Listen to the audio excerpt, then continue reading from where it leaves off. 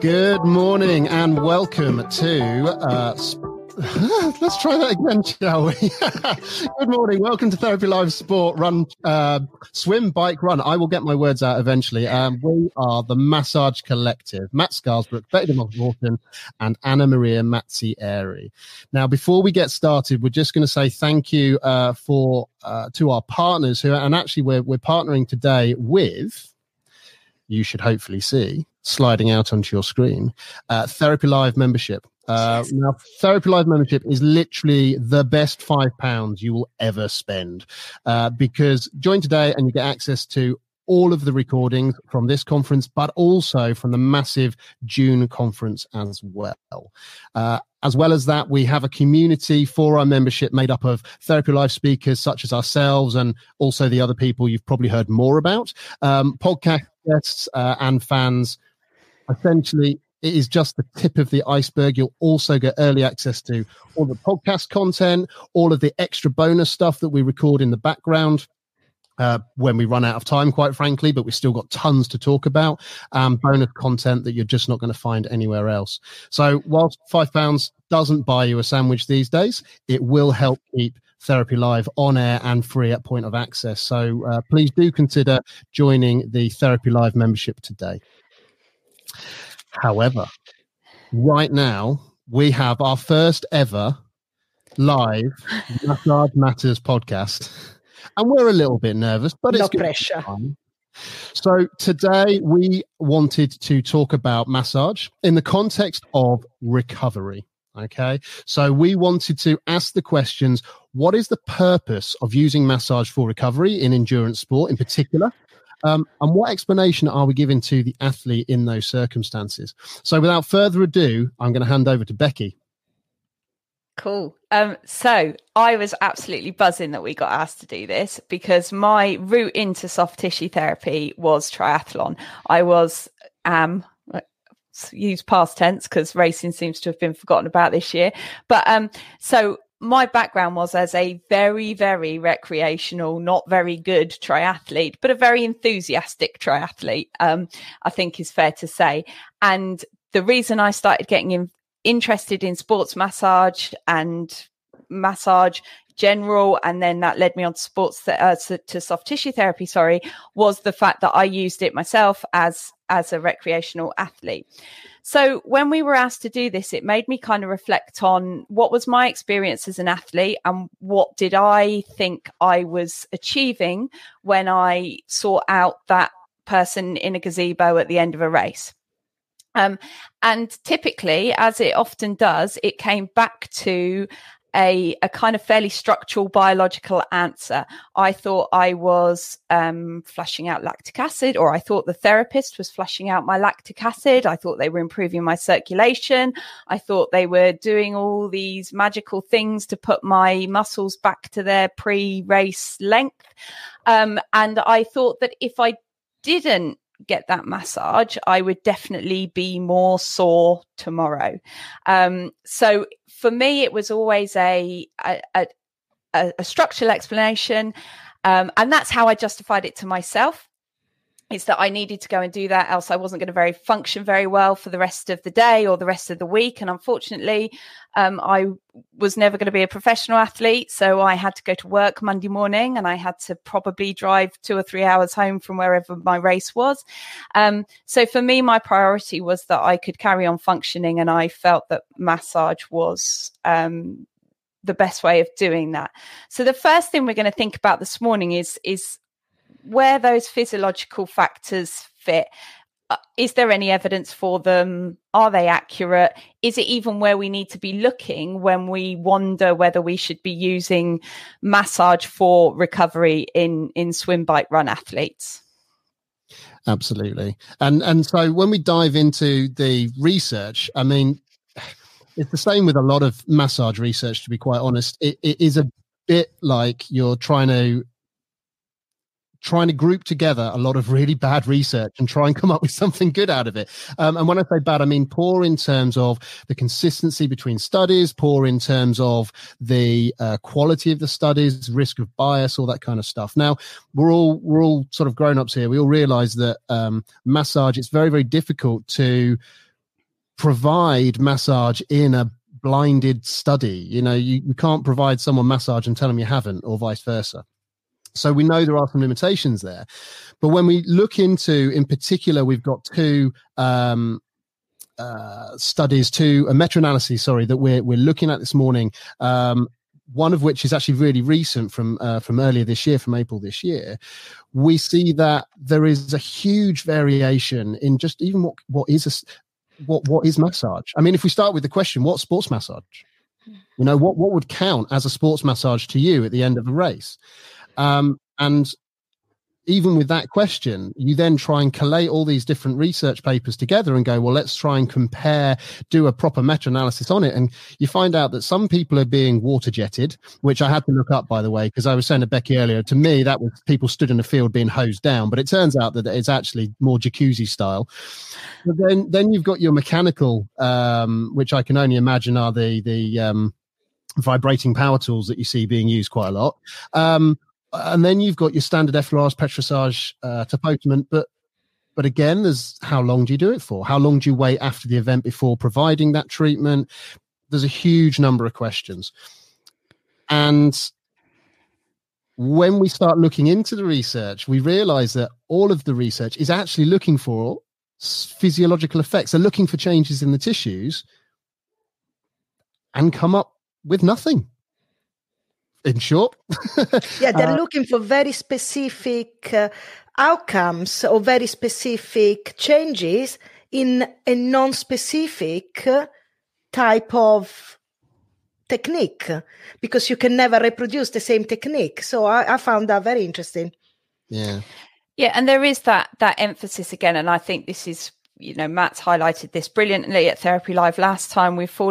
In massage, we've fallen into this trap of wanting to find a physiological explanation for what we're doing. And I think that's even more true when we talk about athletes, is that athletes tend to be the type of people that want a very clear biological explanation for something.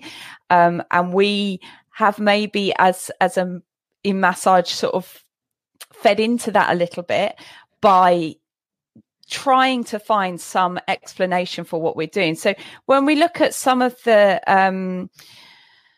evidence or some of the physiological markers that have been looked at, there's testing into lactic acid levels. It's firstly, that's been shown, or it's widely agreed now, that it's not really relevant, and also we're not having an effect on it. Blood flow, again, widely accepted that massage doesn't have an effect in blood flow other than at a very localized skin level. There's still the debate around cortisol levels and whether A, it matters, and B, whether massage does anything to them at all. And I've seen a comment in the comments here about asking for these papers. We will be putting out all the references we've used for this one. There is one, and I don't want to sit here again and say everything that massage doesn't do. There's some interesting work coming out now around cytokine levels, and that's an argument where I guess if we wanted to kind of say there's any promising work on a physiological level, that might be where we're looking. Again, there's a lot of argument around its clinical relevance, but there is some emerging work around that. So I think that's where I guess we stand on the physiological effects. Would that be fair, Matt? Yeah, I think so. I mean, let's talk about these two papers in specific. So we've got the 6th of April 2020 paper, Davis et al., that was published in the BMJ Open Sport and Exercise Medicine. And we're comparing that really with an earlier study, which is Popendieck et al., which was 2016, I think. I'll find that again later. But essentially what those two studies have tried to do is collate together everything that or all the studies that referenced massage and performance recovery. And that's really, really important, because what they're looking at there is a recovery of performance, which is a measurable factor, right? That's what's important, that we can measure it. Now, what these two papers do quite differently, the earlier paper, the Popendijk paper, is only really looking at 270 participants in total across all of the papers, whereas the 2020 paper, the Davis et al., managed to get over 1,000, about 1,012 participants in their study. And so it's a much larger study. But actually, when you dive into the two papers, what I like about the Popendijk paper is they actually then take those studies, although it's a smaller group of participants, they take those studies and break it down and try and give us a bit of an idea of, well, when we're talking performance, what do we actually mean?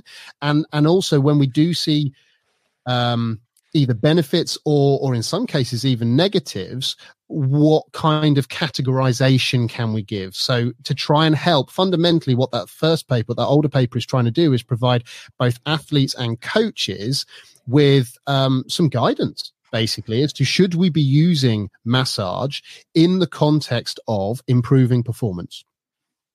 And well, I mean, let's dive into that. So with this Popendijk paper, one of the to sort of summarize, I suppose, and we can dive into some of the individual elements, but to summarize what they're basically saying is, from the evidence that they've collected, there does appear to be a minor benefit to massage as a recovery tool post exercise if your measure of benefit is performance in a subsequent exercise.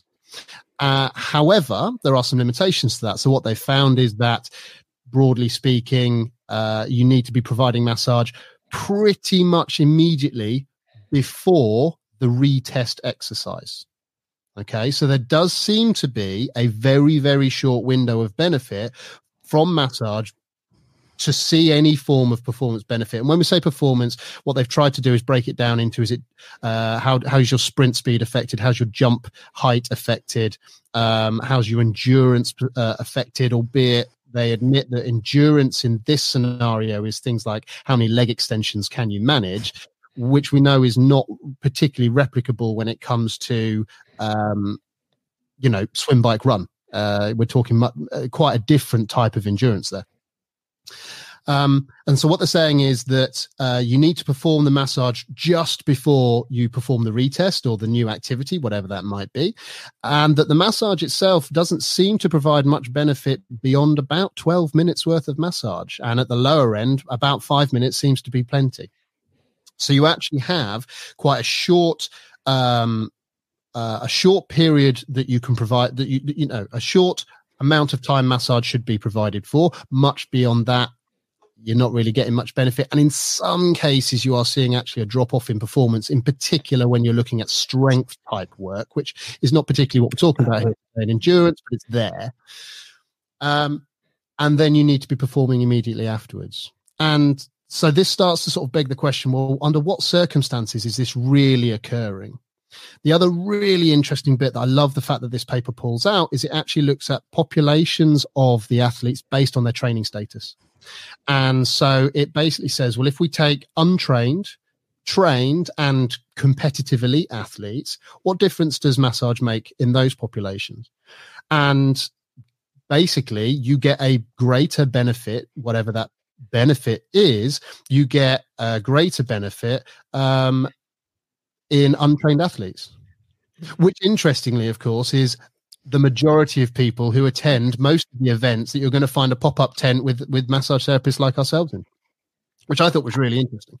It's really interesting. And it leads me on to my, the issue I found when I was reading around a lot of the evidence about it is, again, it's the same question with massage, isn't it? Are we measuring the right things? We're looking at, we're here talking about massage as a method for recovery or its use in recovery. Yet all these studies are looking into performance indicators. Guess what? I'm not going to finish a triathlon and go and jump a load. I'm not. But what I need to be able to do is I need to be able, especially as a recreational athlete, I need to be able to carry on with my normal living. So actually, for me, the ones that are the studies that are more interesting are the studies that looked at those subjective factors. So they looked at perceived muscle fatigue rather than muscle fatigue, which was kind of defined as a measurable loss of strength that recovered with rest. So we're looking at perceived muscle fatigue, perceived level of DOMS, because actually to me that's far more relevant, because as a triathlete, I'm not going to, I've probably had even a fairly short race. I've probably had a decent lead up. I'm probably going to have a period of rest after it, or at least reduced training and reduced racing. So I don't need to be able to perform at a high level. What I need to be able to do is get to work Monday morning and not be in agony, or I need to be able to take the dog for a walk later on. I need to be able to walk up the stairs without looking like John Wayne. These are the things that for me as an athlete were a priority. And I think even you can flip that over into the professional realm as well, is that they want to get back to some form of light training. They'll probably have a recovery week of training, and they want to be able to do that without it being a real struggle. So that for me, and we do see some stuff. There's a study by Nunzatel that looked at perceived muscle fatigue in quads in Ironman athletes, and they found that the massage group had a significantly lower subjective pain and fatigue rating. Now, the stuff like that, and there is stuff out there that says that to me is far more relevant than these very prescriptive biological markers and performance markers that we traditionally look for when we ask whether massage has any relevance for recovery. If we just look at those physiological markers, then the argument of, but massage is expensive and time consuming to give that type of small changes. Yeah, I agree with that. So the argument that massage is expensive and time consuming, absolutely, I cannot disagree if we are looking at those physiological markers. Yeah, absolutely. Are we actually, for me, you're spot on, Becky, when you say that. Are we looking in the wrong way? Are we asking the wrong question? Are we trying to quantify something that's actually not what the athletes need to have quantified? And I think that, go on, Matt. No, I was going to jump in and just with a couple of the questions that are popping up, and thank you. If you haven't seen that, I've asked in the chat, pop your questions into the Q&A. We're going to try and answer questions as we go, rather than have a static Q&A session at the end like the others. But Heather Snowden's asked, are these studies just looking at effleurage and petrissage techniques rather than advanced soft tissue techniques such as trigger points and soft tissue release, etc.? And the answer is, in general, yes, they do appear to be just effleurage, petrissage, a bit of potamint, but many of them don't actually qualify what they've used, and that's the problem as well. And that Davis study in particular, or that Davis review in particular, that I think it was like the third sentence or something, said that there is no definition of sports massage, so there is no accepted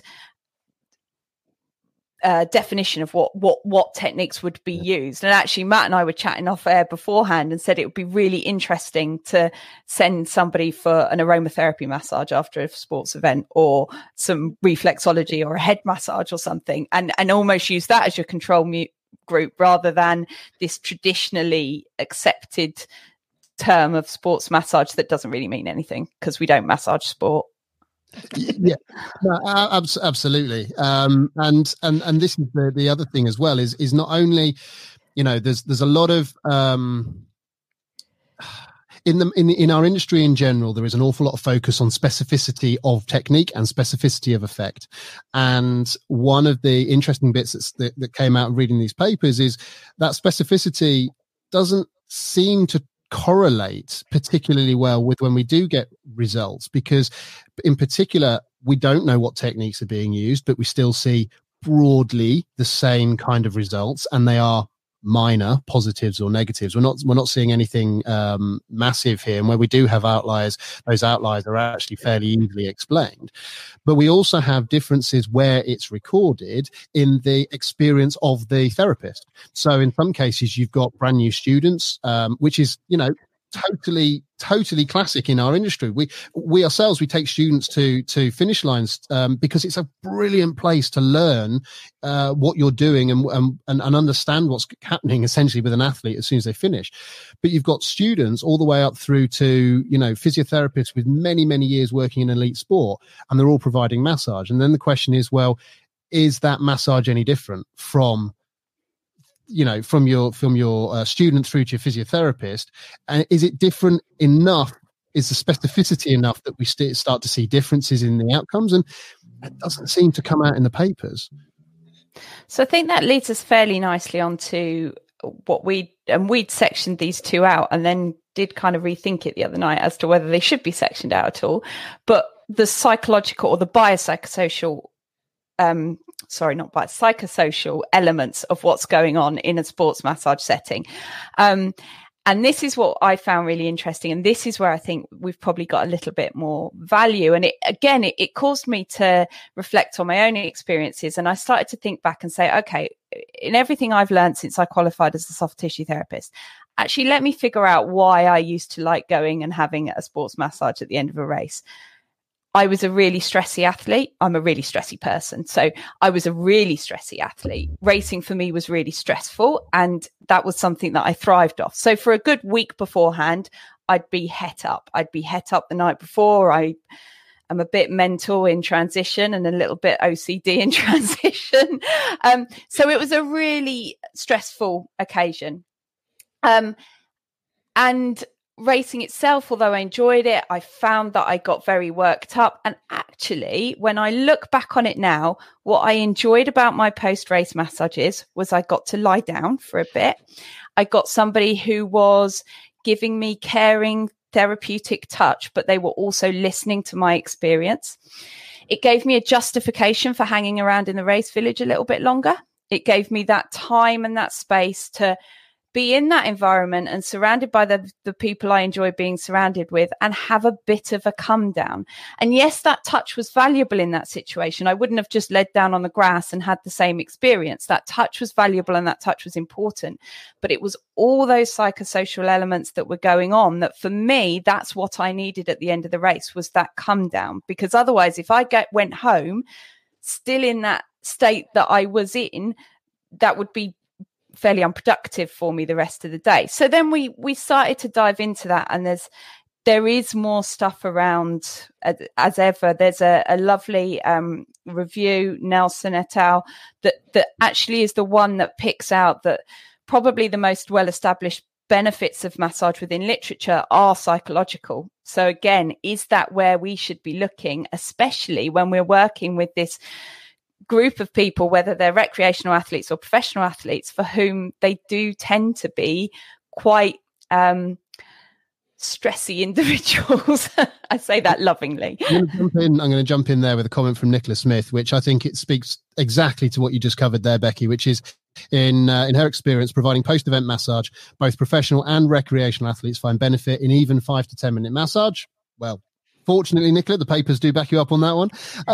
Maybe it's just a distraction, having someone to offload or debrief to, maybe the chance to get the adrenaline down a little bit. And generally, you know, massage is light pressure there anyway. So maybe it is as much the interaction with someone who has a bit of an idea of what's gone on with you, particularly if you're someone for whom, racing every Sunday is just not what you take your family to, but it's something that you love. It's quite nice to have someone who kind of gets it. Yeah, and what is important also is the fact that it's client-centered in terms of some people might enjoy the lying down and being touched while they're lying down. Some athletes, actually, it could be the worst thing for them to do so. So it's context is really important, and it is very, very individual. We don't want to say to everybody, you will benefit from receiving a post-event or come for your massage because it will improve your, the way it will improve your lactic acid. We cannot say that anymore. And we have the responsibility of not saying that anymore. It's actually okay just saying, come because if you like to have a massage that makes you feel better, just as simply make you feel better after your strenuous exercise. However, you can go and have a bath. You can go and lying down in the grass. You can go and sitting down with your family. Whatever the clients like at the particular time. So I'm going to direct a question directly to you then, Anna. So Lucy Searle asks, do the psychological effects outweigh the physiological effects? If you feel sore and someone makes you feel better with a massage, is that not a good thing? Yeah, very much. Nobody is querying that. Lucy, I'll go back a little bit. Lucy, am I right to think so? Lucy, the name, yeah. I'll go back a little bit. Shall we differentiate the two? Can we ever differentiate psychological to physiological and so on? We had a lovely discussion, all three of us, regarding pain on that last night. The body is complex, and the being is complex, and I think we need to we need to stop differentiating too much between physiological and psychological and emotional. But to answer your question, for me, massage is very, very, very valuable. It has certainly its place, but we need to give it and explain it with the right narrative. And we need to also accept that just because physiologically there are no clear physiological mechanism, we have to accept that, and we actually also have to say, if a client benefit, if the client feels better, why do they feel better? And that might be because of the massage itself, but as Becky really strongly said, it's also because of the context around it.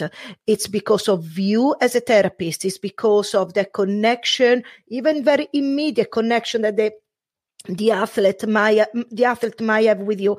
Is because he might be laying down in the tent and they feel great, he's buzzing, he's talking to the other people, to the other athletes there. It's because of all of it. So yes, if you remove massage, they might not have the same they might not feel they might not have the same benefit, but it's not the physiological part of the massage that gives them benefit. That is really important. It's not the specificity of the techniques that gives the benefit.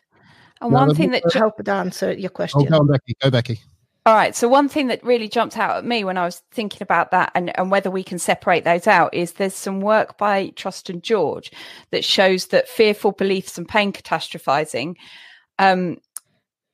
obviously impact on perceived pain intensity and subjective pain. And they went on to discuss in the review by Nelson that theoretically then, if we can reduce the levels of anxiety around DOMs, that actually the effect of DOMs is reduced. Yeah. So there is that lovely crossover in that example. And sorry, I'm not great at quoting papers. So you're probably like, everyone's thinking, oh my God, what's she talking about? But I'm trying. If we can take that fear and that pain catastrophizing away from DOMs a little bit, and that's something a massage therapist at the end of the race is, so well placed to do. You probably are going to feel a bit sore tomorrow because you've just gone out and done this amazing thing. And you've shown this awesome capability to push your body to this extent. And you are going to feel a bit sore over the next couple of days. It's nothing to worry about. You've not torn anything. You've not done anything awful. We're in that beautiful position to help reduce some of that anxiety around that. So yes, that's a psychosocial input, if you like, but it has a very real physiological effect for that person because their pain or their DOMs or their reduced movement because of their DOMs is reduced moving forward. The expectation of DOMs, the expectation of pain of DOMs, that in itself, it's a problem.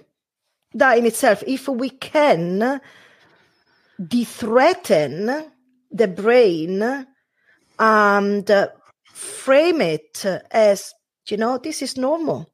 You are okay. What we should not be doing, and our responsibility now to do, is to say, unless you have a massage, you will have DOMs, because the message will create bigger nociceptor than the DOMs themselves. So I'm going to jump in here with something that I wasn't quite sure when to put it in, but when I was doing research for this podcast, I was obviously looking at the papers, but I wanted to see what the general message was that athletes were receiving when it came to post-event massage, and I just stuck in post-event massage, basically, or sports massage into the internet, and picked up a few UK-centric sports websites. And when it comes to the messaging, we have to be better at this. Like that is one of the things that, as the Massage Collective, we are really pushing, and the messaging has to be better because we can be so damaging with the words we use. I'm going to read something here. I'm not going to name the website, but I'm going to read something here which, well, you can let me know what you think. Can you afford not to get a massage? Without it, you will train in pain, you will get more injuries, you will take longer to recover, you will always be in danger of re-injury, and you may never reach your potential. Like, wow.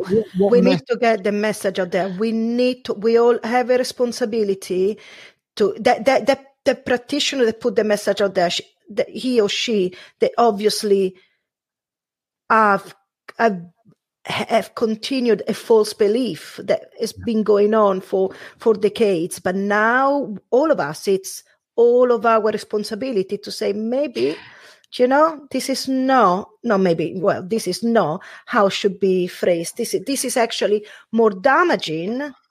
That's what people don't understand. Our words are damaging. And we see that it's easy to knock therapists for that. And it's easy to knock recreational athletes for believing it as well. And actually that persists. I remember seeing some articles just when professional sport restarted after the first lockdown. And I think I'm not an expert, but I think there were some rules around they could see physiotherapists for like essential treatment if they were injured, but they couldn't have their routine post event or training massages. And I saw both Premiership footballers and professional cricketers raising concerns in the press that they would get injured because they couldn't have their post-game massages. So that belief persists throughout recreational sport, professional sport, and of course, if an amateur athlete or a recreational athlete reads a high-level professional footballer saying, I'm going to get injured because I can't have a massage, of course you're going to believe the same thing. Why wouldn't you? We need to move away from it because we need to, the one day you turn up to that race and there isn't somebody in a tent giving you a massage, I don't want you going home thinking that you're going to get injured or you're going to be in pain for days. Absolutely. Yeah. And the other thing for me is also with that message of we need to change the way people describe massage and we need to make people aware of what massage doesn't do. We have also to communicate to people that it's actually, if the clients like to have a massage, as long as it's given with the right narrative, that is so beneficial for the client because that is taking client values into account. Because when I finish my training session, if I actually enjoy and I feel better by lying down and receiving a physical, actually for me it's the physical touch, because I don't want anybody to talk to me. I'm such an asocial. But if the physical touch for me is so powerful, makes me feel so much better, myself, I respond better with that. Other people don't, but I respond better with that. So as long as, and that is powerful. This is what, this is what I want to get across. Just because he hasn't got physiological, we cannot find physiological markers or physiological benefits. Psychological benefits are as important as.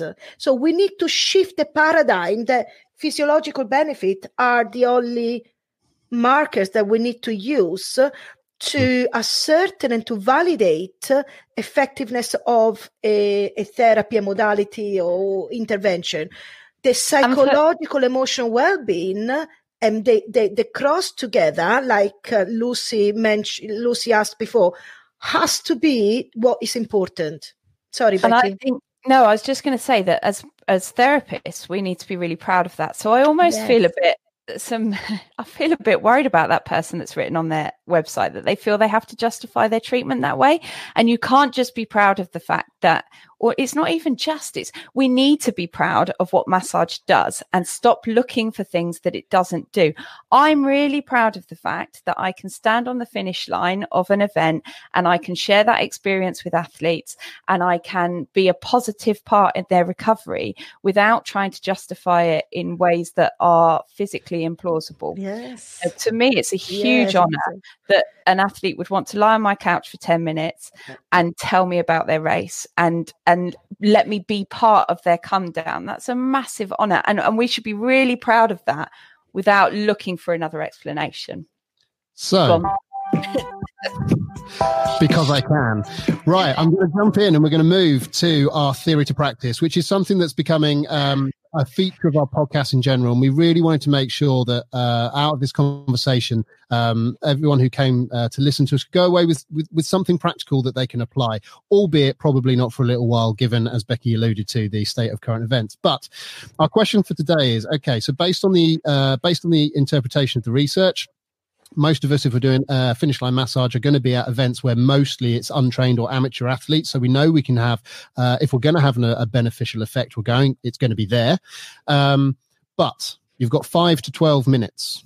Seems to be the magic window for providing a massage. So Anna Maria, what would you do in that 5 to 12 minutes? How do you use that time most effectively?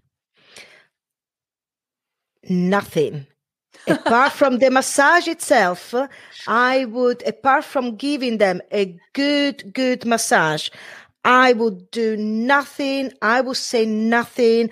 I will listen and I will share their experience with them. I will share their buzzing about the event. I would just listen when they're talking how they felt at mile 30 of the cycle ride. I will use that opportunity for the client to do what they want while I am using my massage. You don't even have to do specific massage techniques. Just give them a relaxing input and a varied input especially into those areas where they feel a little bit so just give a little bit of help them to desensitize the area. But apart from that, for me, language and listening skills are the most important there. And that's where the client will go. You should not hear your voice. Like I say that to all the therapists. When you are there with your client, no matter what settings, if one hear the therapist's voice more than the client's voice, you know that you're not as client-centered as you should be, and as research is telling us, that's the best way to be in order to give effective intervention. And that's why we gave Anna Maria a podcast platform to get all of that out so that she doesn't overload her clients. Becky, have you got anything else you want to add to that? Yeah, so what I'm not going to do is take it as an opportunity to tell a bunch of people how much I know. And I think that I've seen it happen a lot, and I completely understand it, because as a therapist who normally works in your little clinic, it's to be put in front of 1,000 people at an event is a great opportunity to get your business out there. And I completely understand it, but I don't think the right way to make yourself look like a good therapist is to spend those 12 minutes telling that person how they can improve, or things about their posture, or what feels like what, or how much you know about the sport, or how much you can help them with their strength and conditioning. Yet by all means, if they ask you questions that you think you can allude to, but I would be really careful about overloading them in that situation. So I'd maybe say, yes, definitely something we can chat out about. Why don't you give me a ring in the week when you're sort of feeling a bit better? But like Anna said, I don't want to hear my own voice. I want to let them talk. I want to let them enjoy the experience. And I'm going to just put my ego to one side a little bit, because for me, that's what they need. All right, so that is theory to practice for this week. Obviously, we're on a little bit of a time cap today, just because we want to make sure we get everything out to you. But I'm just going to say we are keeping an eye on the comments. We're keeping an eye on the Q&A, and anything we don't get round to today, our plan is to actually record some bonus material where we jump in and answer any of the questions that are particularly popular in the Q&A. And we will be posting that within the TherapyLive membership forum. So please do take a look at the TherapyLive membership. It is something that we're really, really excited about.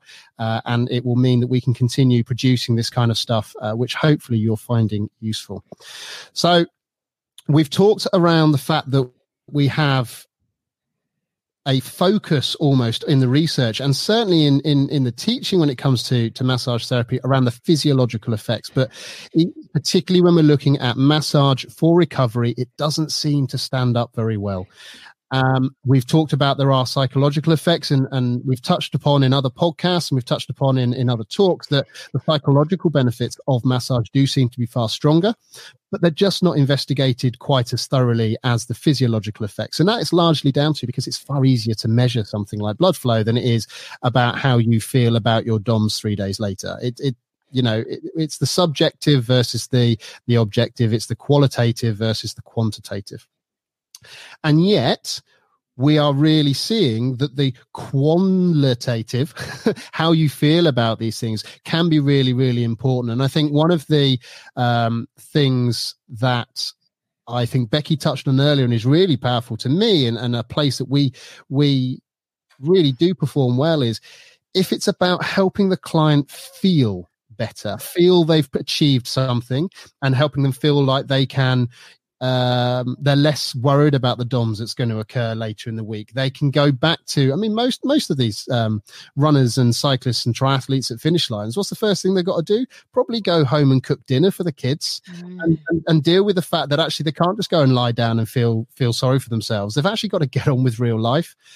And if we can provide a form of intervention that has effectively no downsides, provided you watch your language and what you tell them, but in terms of the physical intervention of massage, very few, if any, downsides, you can get in and help that individual cope with the rest of their day, cope with the rest of their week by making them feel better.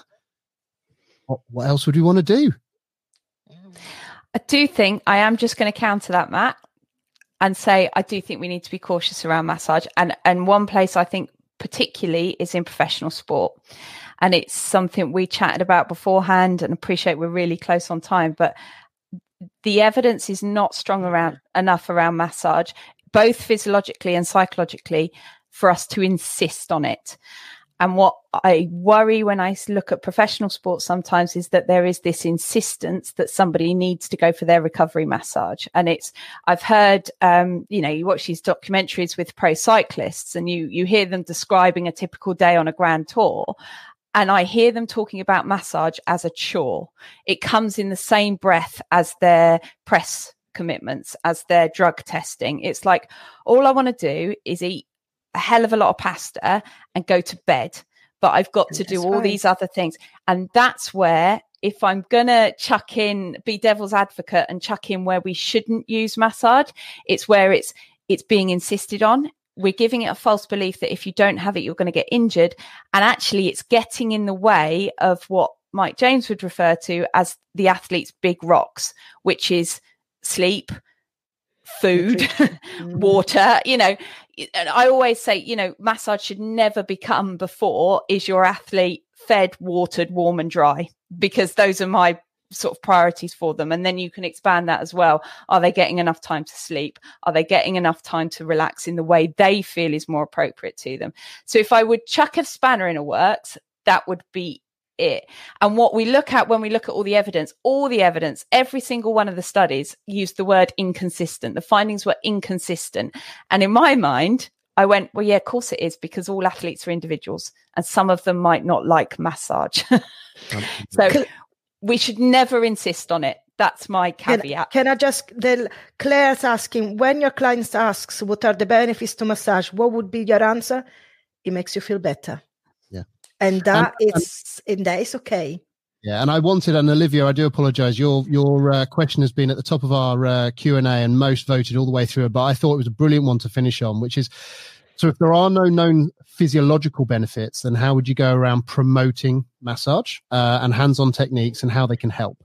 What would you be highlighting as the major benefits to warrant it in respect to being a useful tool for athletes? And I think that's it. It makes you feel better. And if you feel better, you are likely to move better. If you move better, you're going to perform better. It's that simple. And I think, and I would just jump in, I know we've got like a minute left, but I would just say, don't underestimate that, and that might take a little bit of expansion in your explanation with your client, in terms of it makes you feel better. Somebody might see that as not of value, but maybe then's the place to have a conversation around the nature of pain and the nature of DOMS, and where feeling better fits into that. So we are now down to our final minutes. So thank you so much for joining us today. We are the Massage Collective. You can find us on Facebook at the Massage Collective. You can email us at any time on massage@physio-matters.com. You can find us individually. We're mostly on Facebook. We do have an Instagram account, albeit we'd probably need to take some photos and add them to. I keep threatening to take some pictures of me cupping someone just to upset fairly different people, but I'm not gonna do it. And we have our podcast, Massage Matters, that comes out every first and third Sunday of the month. Thank you so much for joining us today. It's been an absolute pleasure talking to you. And we hope you enjoy the rest of your day at Therapy Live. See you soon. Bye now.